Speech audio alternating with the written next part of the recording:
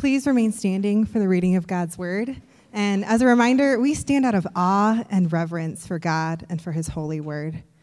So our scripture reading for today comes from Philippians chapter 1, verses 21 to 23. For to me, to live is Christ, and to die is gain. If I am to live in the flesh, that means fruitful labor for me. Yet which I shall choose, I cannot tell. I am hard pressed between the two. My desire is to depart and be with Christ, for that is far better. Please be seated. This is the word of the Lord. All right. Thank you, Sarah. Good morning.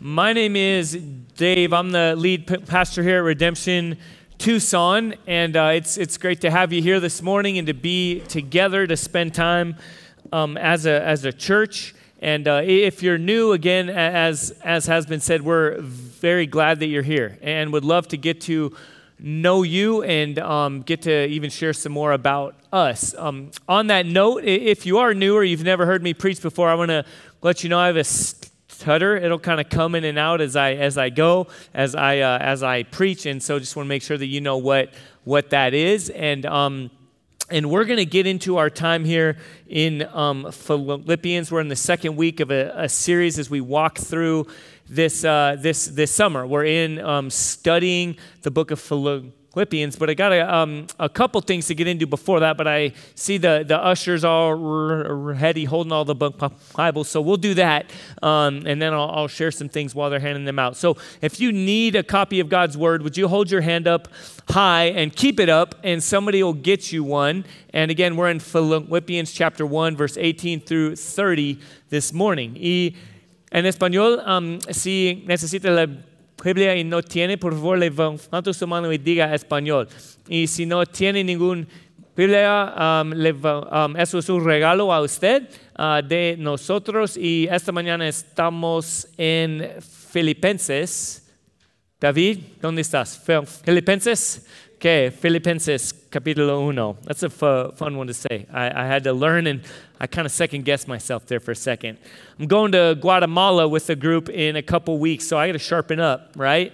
And we'll share actually a bit about that as we get into it, talking about Guatemala. But again, our church partners with a ministry there that really does the bulk of the vast majority of the ground level ministry there to a lot of specifically kids. It's a mentorship program that impacts entire communities and is really cool. And so we get to go for 2 Sundays. I get to take my son actually, which I'm excited about, and then a group of about 10 of us here from the church are going. So I want to make you aware of something that I wasn't supposed to give this an announcement, but the guy who is not able to, and I'll share that in a moment. But there's something really exciting that sadly I won't give justice to because I don't know as much about. But I don't know if you've heard of a holiday / celebration called Juneteenth.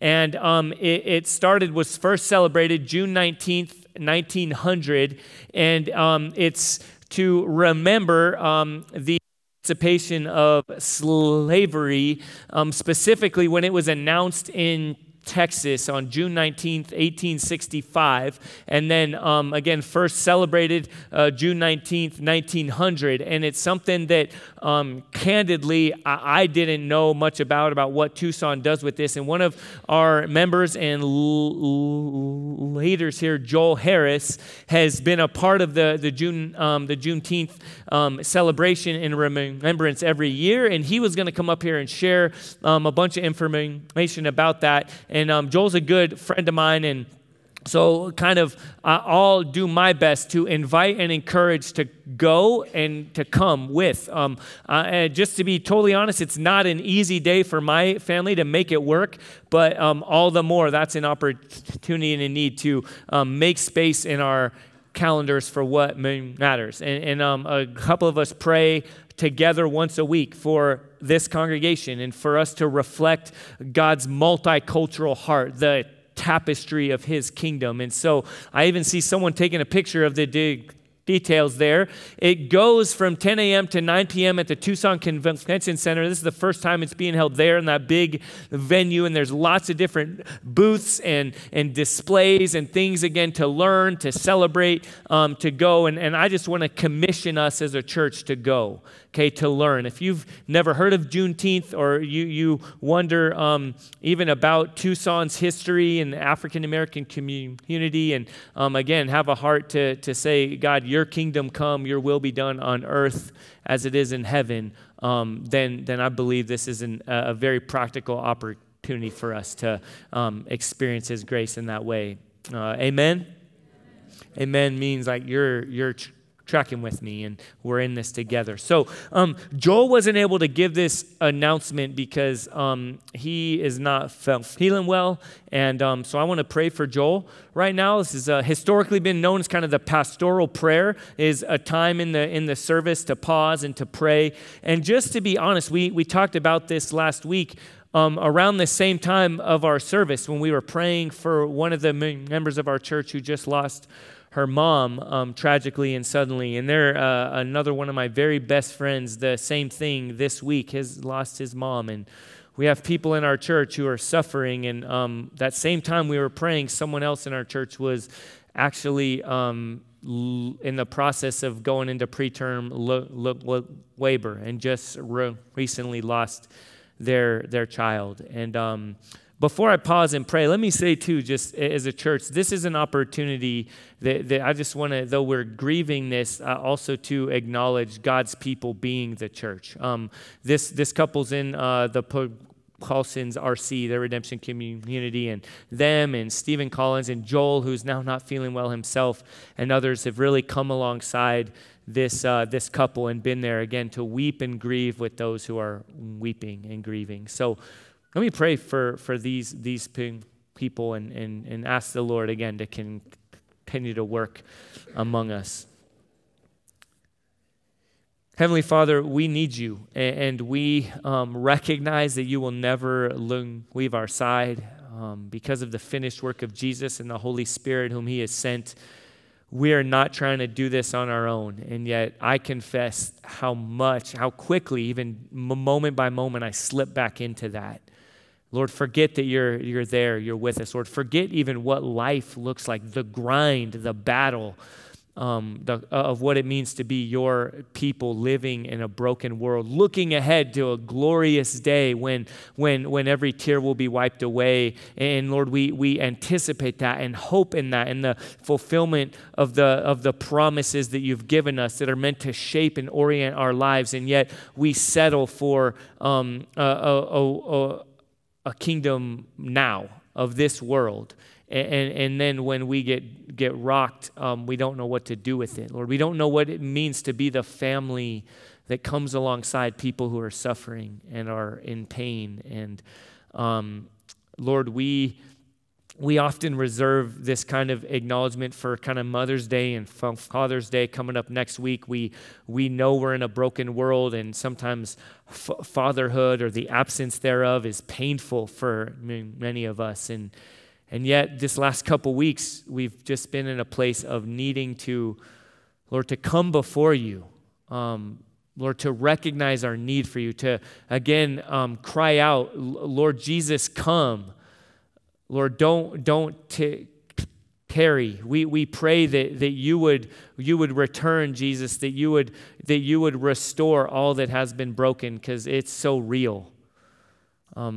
Lord, I again confess that I can so long to want to be like an ostrich and pretend that suffering is not there. And then things like these last couple weeks, Lord, people we love are suffering. Some in this room are suffering and are just exhausted. So Lord, I pray, we pray. I even encourage right now, church, hold your hands just openly like you're receiving something. Lord, we come with a posture of need, of desperation. Lord, we are poor before you. And we recognize that tangibly and emotionally and spiritually, we need you.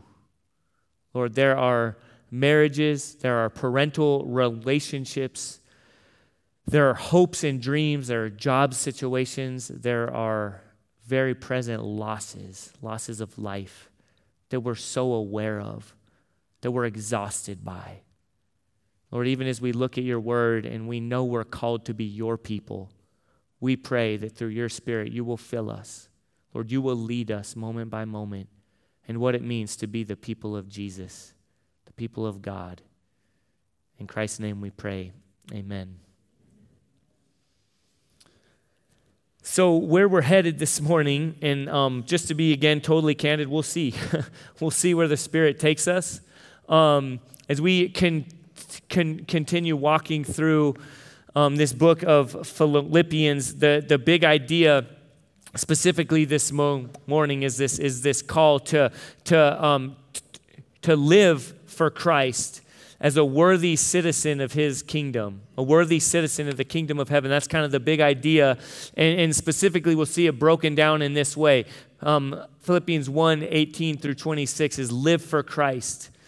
And then the second part is worthy of your kingdom calling. And this is something that's somewhat of a life mantra for the author of this, for the Apostle Paul. Kind of his life mantra is live for Christ. Live for Christ, worthy of your kingdom calling. And we can hear this kind of, again, is like somewhere out there far off, this kind of big idea, theological term. Well, what does it look like in real, practical, everyday life?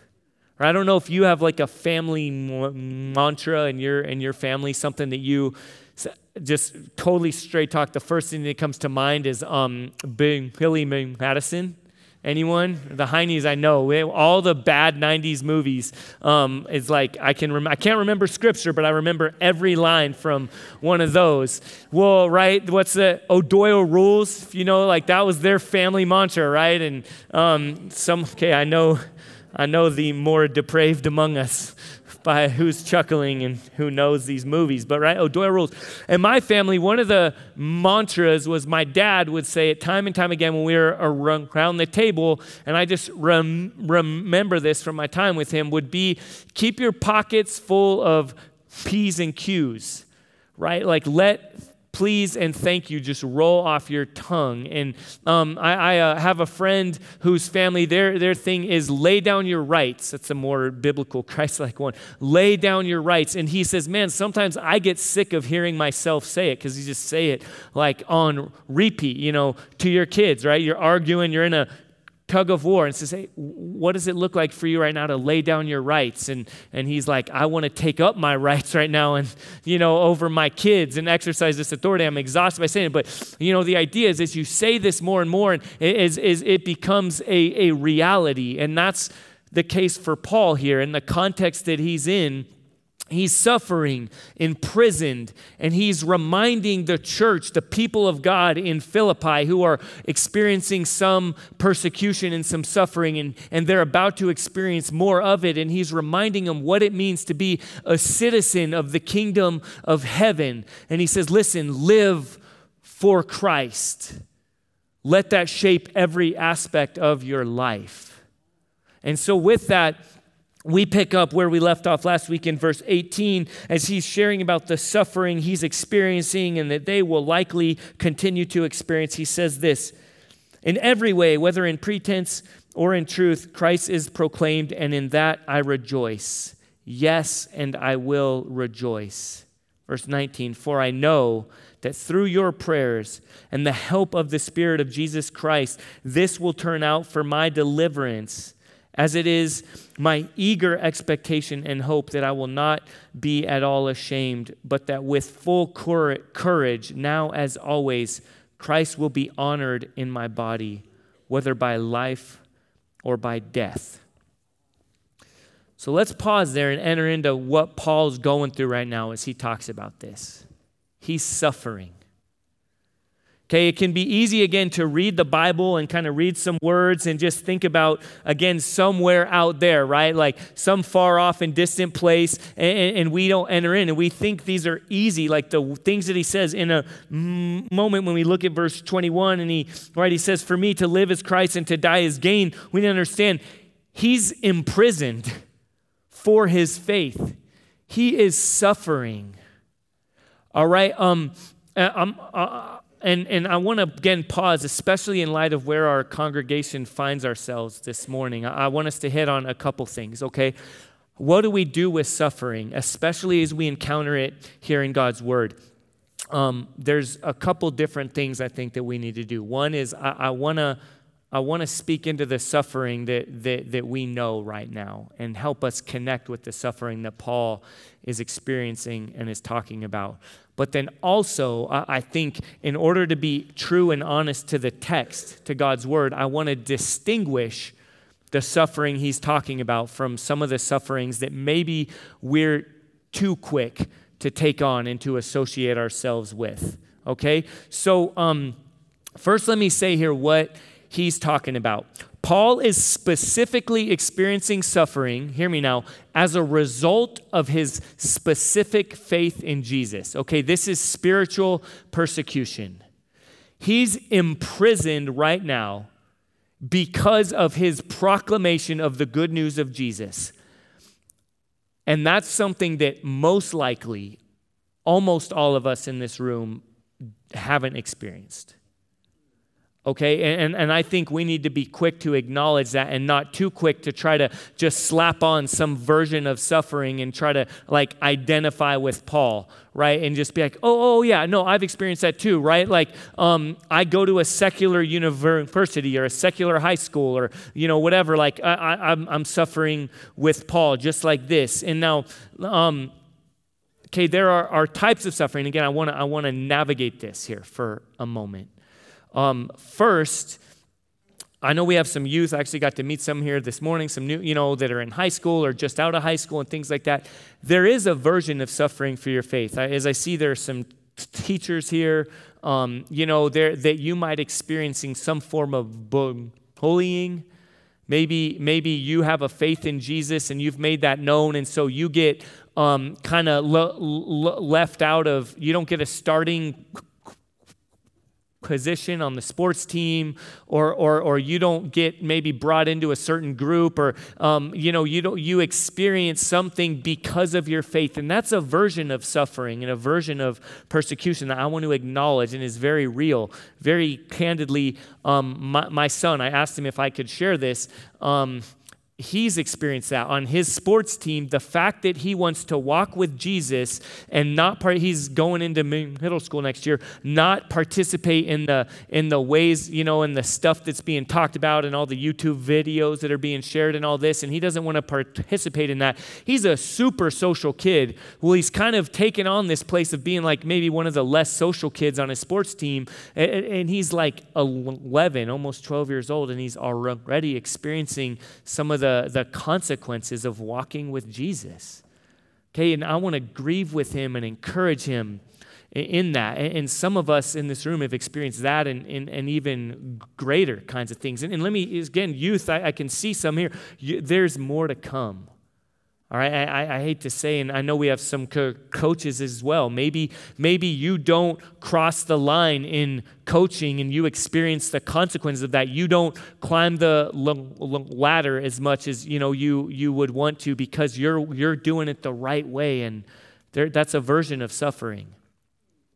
With that, and that said, I want to acknowledge that. I also don't want us to just now, what we tend to do is copy and paste that and just say, I'm suffering right there with Paul in this same way, because I think what it does is it's a disservice to our brothers and sisters in Christ, specifically even right now in this day and age, who are suffering in the same kind of way that he is.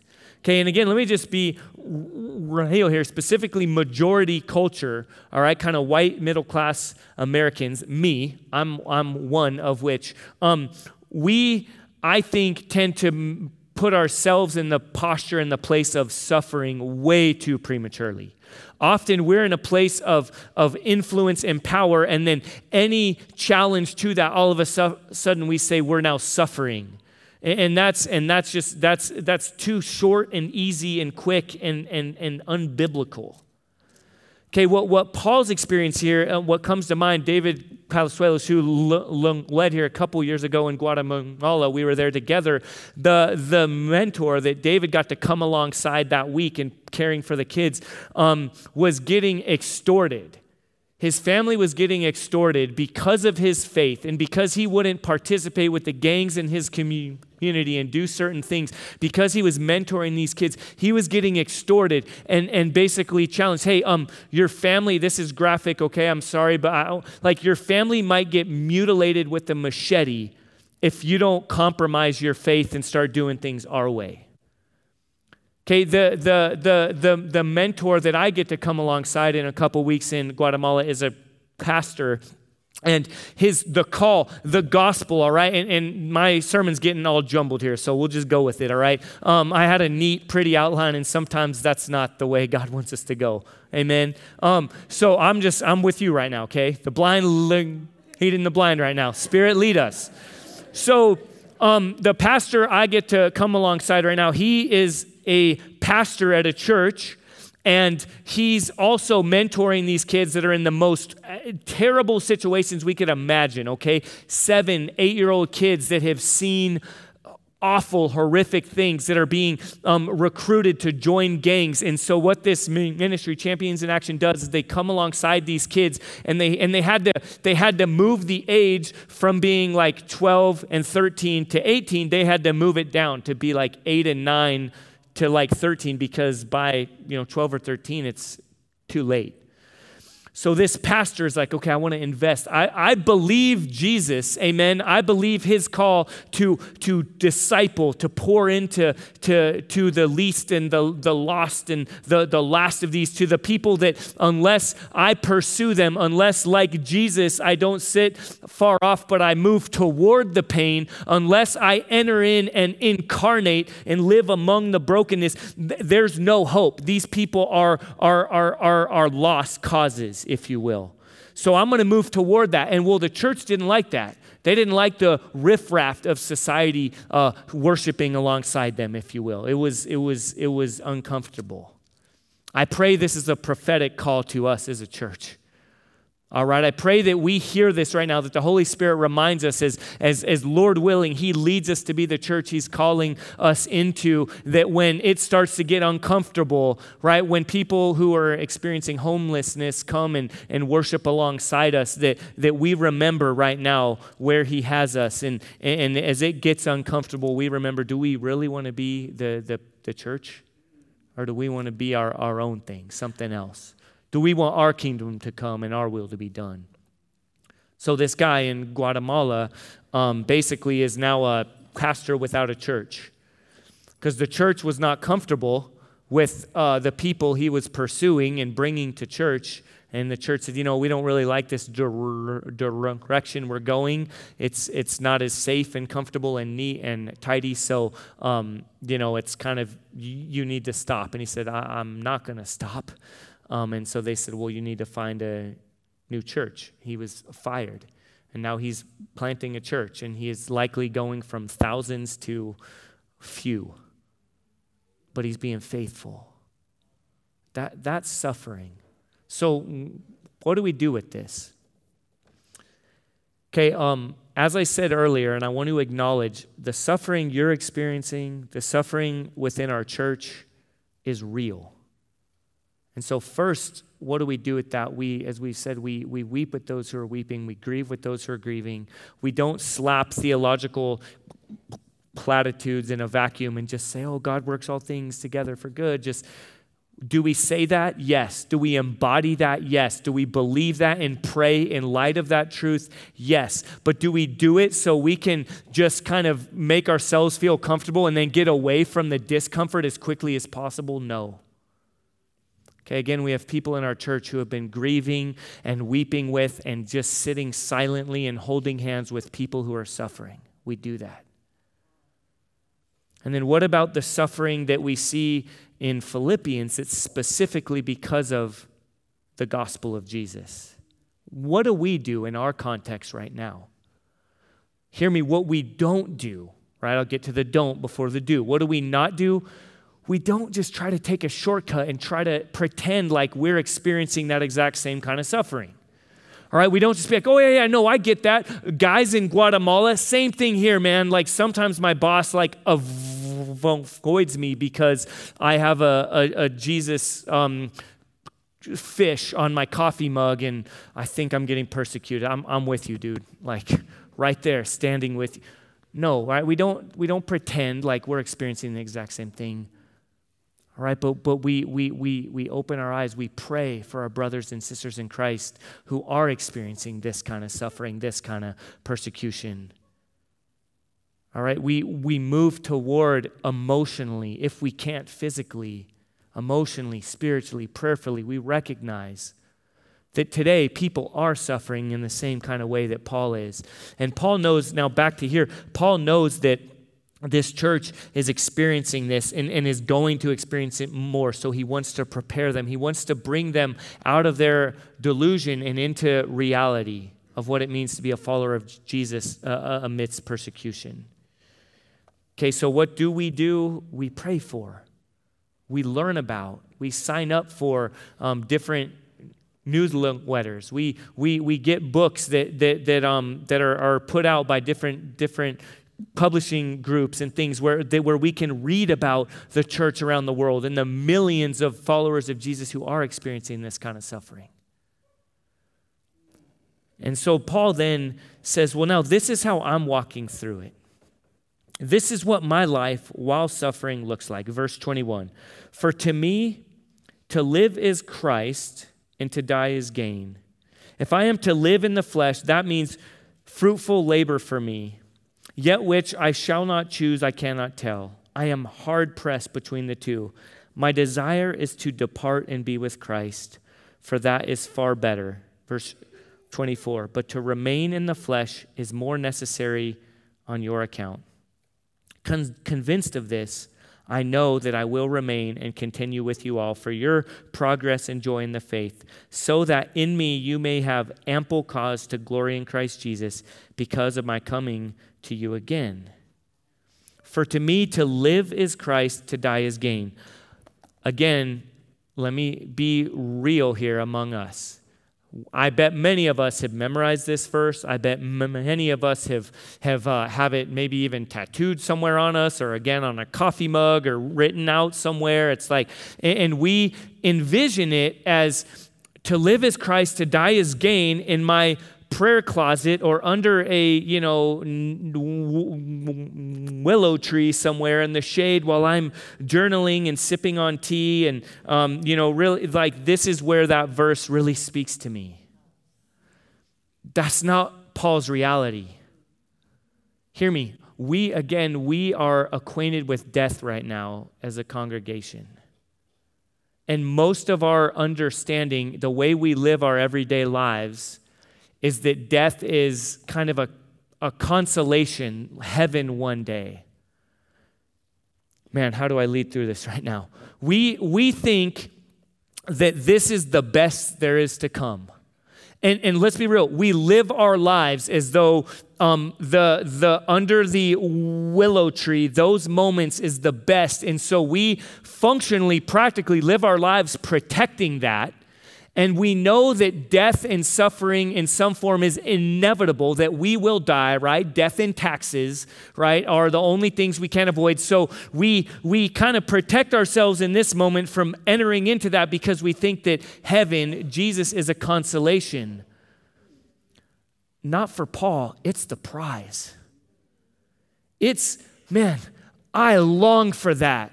I'm just going to be straight. I think Paul might be experiencing some suicidal ideations here. I don't think he's going to follow through with it. I don't think he's going through. He's going to take his own life. But we can't play church right now and try to keep it clean and neat and be like, oh, this isn't. He's not really suffering. That's just he's in his prayer closet. No, he's saying, I want to be home.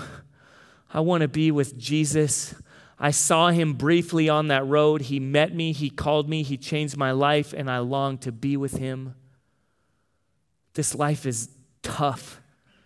It's painful. It's exhausting. It's a life of service. It's a life of death. When he says to live is Christ, it's not to be comfortable and air-conditioned and singing worship songs with my hands raised. He means to live the life of Christ, to constantly leave comfort. Okay, Philippians 2 is coming. To constantly leave comfort and privilege and move toward pain, move towards suffering. And that's what he says. He says, listen, I want to be there. To die is gain. I long for that day. But I know that right now, for your sake, God has me here. And that means to live is Christ. That means to live is the life that Christ lived. That means to live a life that is marching toward pain and discomfort and self-sacrifice. And not my will, but your will, Father. Okay, to live is Christ and to die is gain means whatever, if I'm here, Jesus, it's for you and your will. Again, not my will come, not my kingdom, but your kingdom.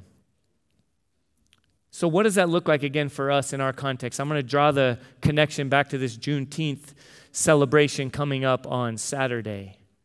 Again, I think we as majority culture here live lives where we recite the Lord's Prayer. We say, your kingdom come, your will be done on earth as it is in heaven. And the way we tend to live is as long as I'm experiencing fruits of your kingdom, Lord Jesus, then I'm cool with that. I'm content with that. And so for me to live as Christ is as long as things are pretty comfortable right now for me and I'm continuing on, my version of living for Christ is, hey, I get to experience the kingdom of comfort and privilege and joy and freedom and celebration right now. So I'm going to kind of keep the blinders on and try to just protect this situation right now so I don't have to experience any discomfort out there. And I think and am convicted that Paul's charge and exhortation, listen, live or die for Christ. Understand that one day the gain is coming. And so in light of that hope, live right now and live all of life all for Jesus and open your eyes and recognize where the kingdom of heaven is not coming to bear in the world around us. Move toward discomfort, and to live as Christ means to acknowledge what privilege and power do I have that though everything in me, my flesh, wants to protect it and preserve it, if I'm truly going to live for Christ, it means I'm going to give that up. I'm going to trust the Spirit to open my eyes and to move me in closer proximity to pain. I'm going to learn from the places that I don't want to learn from because they're uncomfortable, because they challenge me, because they maybe recognize that I participate in systems of injustice. Maybe they're gonna move me toward people who make me uncomfortable or unsafe. So church, I know this is heavy right now, but when we sit under the exhortation of not only Paul, but our Heavenly Father, Lord Jesus, risen from the dead. And if we're ever going to say, for me to live is Christ and to die is gain, I think we have to recognize where he's actually calling us to live as worthy citizens of his kingdom, which means that we live lives of service, of other-centeredness, of self-sacrifice, the life of Christ. It's not comfortable. It's not easy. And Paul's not holding any punches here. So what does it mean to live as a worthy citizen of his kingdom? Verse 27, he says, only let your manner of life be worthy of the gospel of Christ, so that whether I come and see you or am absent, I may hear of you, that you are standing firm in one spirit with one mind, striving side by side for the faith of the gospel. Okay, verse 27, if you're taking notes or you've been kind of tracking along through Philippians here, verse 27 is kind of the thesis sentence for this whole letter. Okay, now some of you guys might, if you were paying attention last week, right, I said that like the central harmony, like the kind of the central chorus, if you will, of Philippians is next week, right? Is chapter 2, verses 5 through 11. That's a big idea, which is called the hymn of Christ or the song of Jesus, which is about, right, Jesus giving up his privilege and taking on the form of a servant, even the point of death on a cross, right? So I'm not doing the pastor thing in every sermon like, this is it. This is the whole idea, okay? It's sort of always the case, all right? Like if it's about Jesus and how all of life is found in and through him and his life, death, and resurrection, which, Lord willing, every sermon comes back to, then that's the big idea, all right? But the centerpiece of Philippians is chapter 2, verses 5 through 11, and everything flows into and flows out of that. That said, textually, as an author, Paul is writing where this is like his thesis sentence, because what he's saying is essentially this: live as worthy citizens. Let your life be worthy of the gospel. Well, how do you do that? What is the gospel? Well, he's building up to it. Again, everything's flowing into, because there's this need. Well, how, Paul? How do I live as a worthy citizen of the kingdom of heaven, of the gospel of Christ? Well, I'm glad you asked. Come back next week. No, he's like, right, if you're reading through this, building up to, beginning in verse 5, well, have this mind among you, which is yours and only yours in Jesus Christ. And then here's the gospel. He laid down his life and took on the form of a servant. Okay, so I just want us to connect the dots here with the whole letter. Okay, let your life be worthy as a citizen of the kingdom of heaven. The recipients of this letter, I think really similarly to us today, had a strong sense of nationalism, of civic duty. All right, of when the national anthem is played, you stand, you take off your hat, you put your hand over your heart. Remember, as we said last week, these people, the Philippian church, lives in a very proud Roman colony. There are tons of retired military Roman soldiers in this place, and so they understood civic duty. And what Paul is saying is he's tapping into something, because this idea was, I'm a citizen of the greatest society ever in the history of the world, right? Does that sound familiar? Some of us would say that today. Does this sound uncomfortable, church? Right? And Paul is reminding them, he's kind of holding their nose in it to some degree and saying, listen, you live your life. And he's not saying don't honor your government, right? Jesus said, right, give to Caesar that which is Caesar's. Pay your taxes, right? Respect the authorities over you. Live as a citizen of whatever kingdom of this earth you're a part of. But also he's calling out, but confessionally and functionally, do you act as though that's the most significant civilization or kingdom you're a part of? Is your Roman identity greater than your identity as a follower of Jesus? Church, is your civic duty as a citizen of the United States of America more significant than your call to be a citizen of the kingdom of heaven? All right, you guys know, my grandfather was a Pearl Harbor survivor. He wrote a little book. I have a picture saved of him at Annapolis Naval Academy with the flag waving behind him, and I love it. I love my family history. And I'll just be honest with you guys. You can see there, we intentionally as a church, and we might lose people, and that's okay, we remove the American flag that's usually hanging there, because we meet in a school, and we remove that when we're here gathered as the people of God. Not because we want to forget where we are, right? My kids recite the national anthem, the Pledge of Allegiance in English and in Spanish at the school where they go, and we stand and we honor, but we also need to be clear to not get the two lines blurred. And to think all of a sudden that this is a time where we gather as the people of God and we recognize we are citizens. We have a king who shares his authority and his throne with no one. And his vision includes the United States of America, includes us, includes Tucson, Arizona, includes majority culture. Okay, it's not less than, it's more. And I think we are prone to think it's less than. We're prone to settle for a lesser kingdom. And so the call here is, listen, if you're going to say again, your kingdom come, your will be done on earth as it is in heaven, live as worthy citizens of the kingdom of heaven, which is still to come, and recognize where you're tempted to settle. I think the application is very closely connected between the Philippian church living in a proud Roman civilization to you and me today. And so the question is, what does it look like to live or die for Christ as a worthy citizen of his kingdom?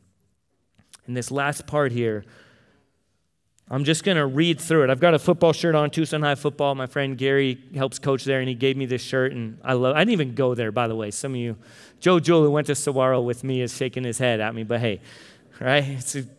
I'm proud of Tucson. So that there's kind of a coaching element here when Paul is ending this, and he says, listen, stand firm in one spirit with one mind, striving side by side. Okay, there's a communal element here that he is charging them. He's saying, how do you reflect the kingdom of heaven? How do you represent the gospel? How do you live for Christ as a citizen of the kingdom of heaven? Well, you do it together. You reflect the reconciling gospel of Jesus Christ, who came to bring, who says, I am reconciling all things. I am making all things new. So there's this, do it side by side for the faith of the gospel, not frightened in anything by your opponents. This is a clear sign to them of their destruction, but of your salvation, and of that from God. For it has been granted to you that for the sake of Christ you should not only believe in him, but also suffer for his sake. Engage in the same conflict that you saw I had, and now hear that I still have. I don't know if you've ever seen Rocky, but there's this flashback he has of Mickey. Man, I want to recite it to you, but he cusses. And I've said enough things this morning. I'll probably get in big trouble if I start cussing up here. But Mickey, Rocky's trainer, gives him this charge. He says, get up, right? You're going to get knocked down. It's going to be difficult. Again, for us right now, we need to recognize what I genuinely believe, we as leaders of a church here believe that God is leading us into even more difficult places as a church, that we're going to be challenged to make decisions, again, to be formed as a community of his people that's going to be challenging. And the message, the call is live for Christ, not in a vacuum, not in a prayer closet, but live a life of suffering and of self-sacrifice.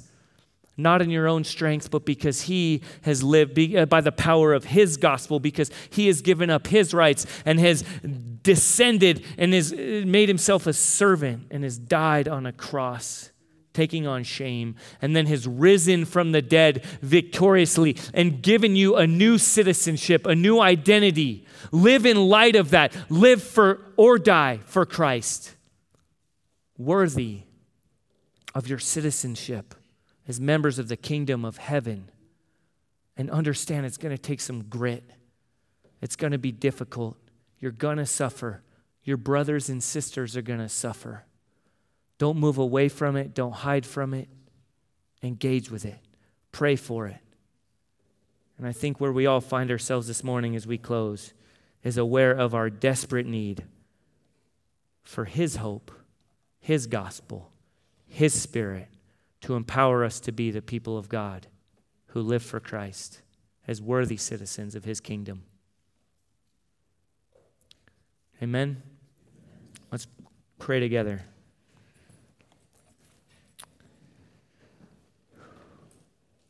Again, Heavenly Father, we need you. We need your grace. We need your good news. We need your spirit. Lord, we need your rebuke, your correction. Lord, we need you to save us from settling. So, Lord Jesus, we are now come humbly before you as clay to be molded into your people. In Jesus' name, amen.